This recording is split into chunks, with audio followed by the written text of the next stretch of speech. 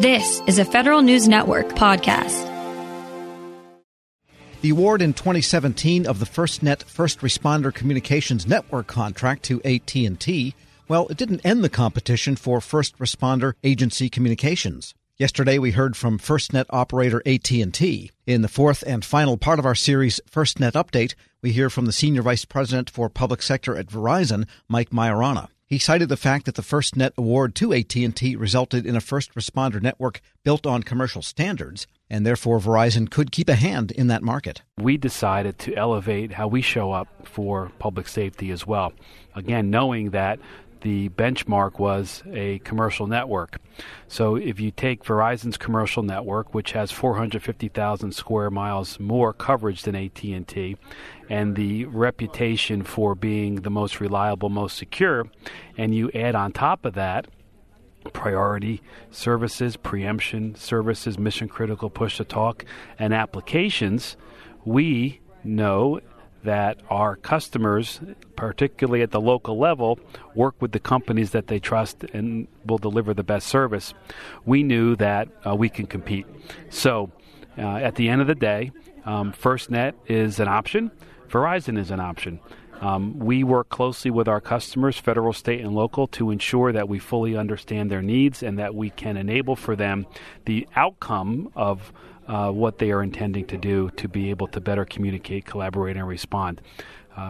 Good for Verizon and good for other companies. FirstNet is not mandatory. What happens in a given area where there might be several jurisdictions, say a county and a city or within a large city, and one agency has FirstNet, the other agency has Verizon or maybe somebody else we don't know? What about the interoperability issues in a situation like that? So again, everything's built on open 3GPP standards. Verizon and AT&T customers can call each other. Verizon and AT&T customers can text or email each other, just like you do today.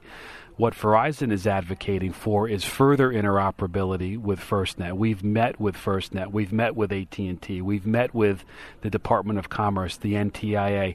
We are advocating for end-to-end interoperability around priority, around preemption, around applications, ensuring that nothing is being built proprietary that would disadvantage a federal, state, or local agency that chose not to use FirstNet. We know that it's all based on 3GPP standards. We know that the technology is there. We need the right people in the room to help elevate the conversation to work towards a common goal, to ensuring, again, priority, preemption, application, and push-to-talk are interoperable as well. And if you look at the total addressable market for either FirstNet or Verizon services in the public safety high-priority area we've been discussing, what would you say the take-up is percentage-wise so far? Do we know that at the federal level and at the non-federal level? The take-up of all the agencies that could use this service, how many of them are?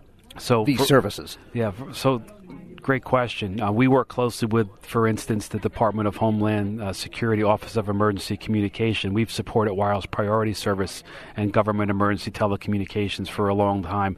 Hundreds of thousands of customers are leveraging that priority service. When it comes to the capabilities that we offer today, Verizon over the years has earned a significant portion of the market because of our coverage, because of our network performance, because of our support.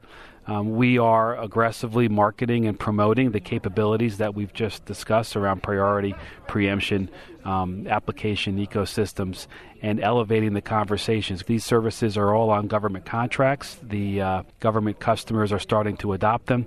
One thing I will say, since the inception of FirstNet, Verizon's government business has only grown. I say FirstNet is a tide that's raising a lot of boats. You've got more industry partners, large, small, medium technology companies, all excited about delivering capabilities and solutions for first responders. That competition sparks innovation. That innovation sparks capabilities for the customers that need it. We're speaking with Mike Majorana. He's a senior VP for Verizon Public Sector. And let's move on to the topic of 5G. Seems more like hype at this point, and I hear a lot of promises of what 5G can do. What are the technical differences? Well, insofar as you can answer in a short time Verizon, between that and LTE. 5G is not a marketing campaign, nor is 5G a software upgrade on your current 4G phone. Yes, we all know that one. So what Verizon is stating, here are the 4 tenets of 5G. Number 1, you need deep and rich fiber backhaul assets. You need densification of fiber to deliver the capacity and the throughput that 5G promises, number 1. Number 2, you need cell site densification, small cells. No longer will you see the big cell towers in the sky propagating over miles. You need cell sites at practically every 1,000 feet to deliver on, again, the latency and the throughput promise. You need new spectrum. In Verizon, we have ultra-wideband spectrum, meaning extra capacity. The lanes, if you would, are 100 times what they were with 4G. And then you need a new device. You need a radio that has a 5G chipset. We're excited that in 2018, Verizon launched 3 fixed wireless markets for consumer broadband. Earlier this year, we launched 2 mobility markets, one in Chicago, one in Minneapolis for true 5G mobility. There's a lot of great information on the web about how successful those markets have been.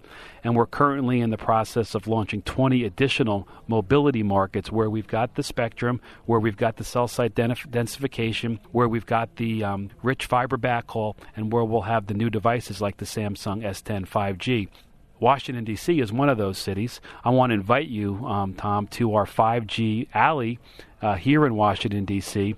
to experience some of the really exciting use cases that 5G will deliver for public safety. And a question some feds have had about 5G is how will it support the cybersecurity protocols they're used to, the ICAM standards and so forth. Is that all carrying over from the LTE systems to 5G? And we're working closely with the federal customers that you would expect we would be around not only the security but also the supply chain around 5G.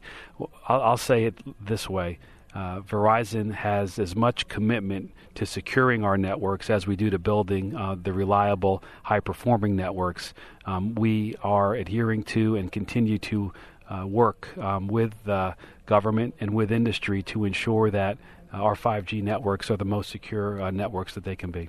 And when it went to the generation after, say, 9/11 of police communication equipment, first responder communication equipment, the investment required was a big hurdle for many, many agencies. From LTE to 5G, you mentioned a Samsung smartphone and that type of device.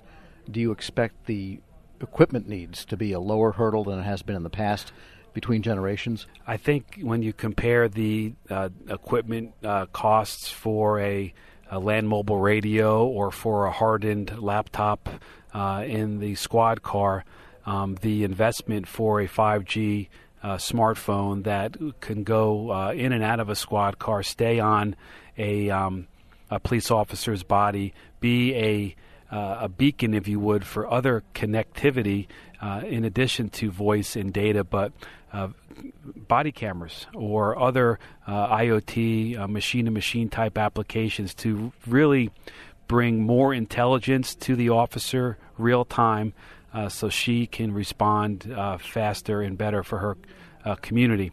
5G will exponentially increase the amount of connections available and ultimately the use cases for a mobile connection. So something with a big battery might help.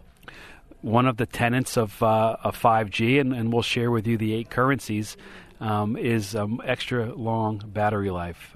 So we also sell car chargers for those that need a boost. Yeah, I think I've got a drawer full of them somewhere. Mike Majorana is Senior Vice President for Public Sector at Verizon. We'll post this interview plus the other 3 parts of our series, FirstNet Update, at federalnewsnetwork.com/Federal Drive.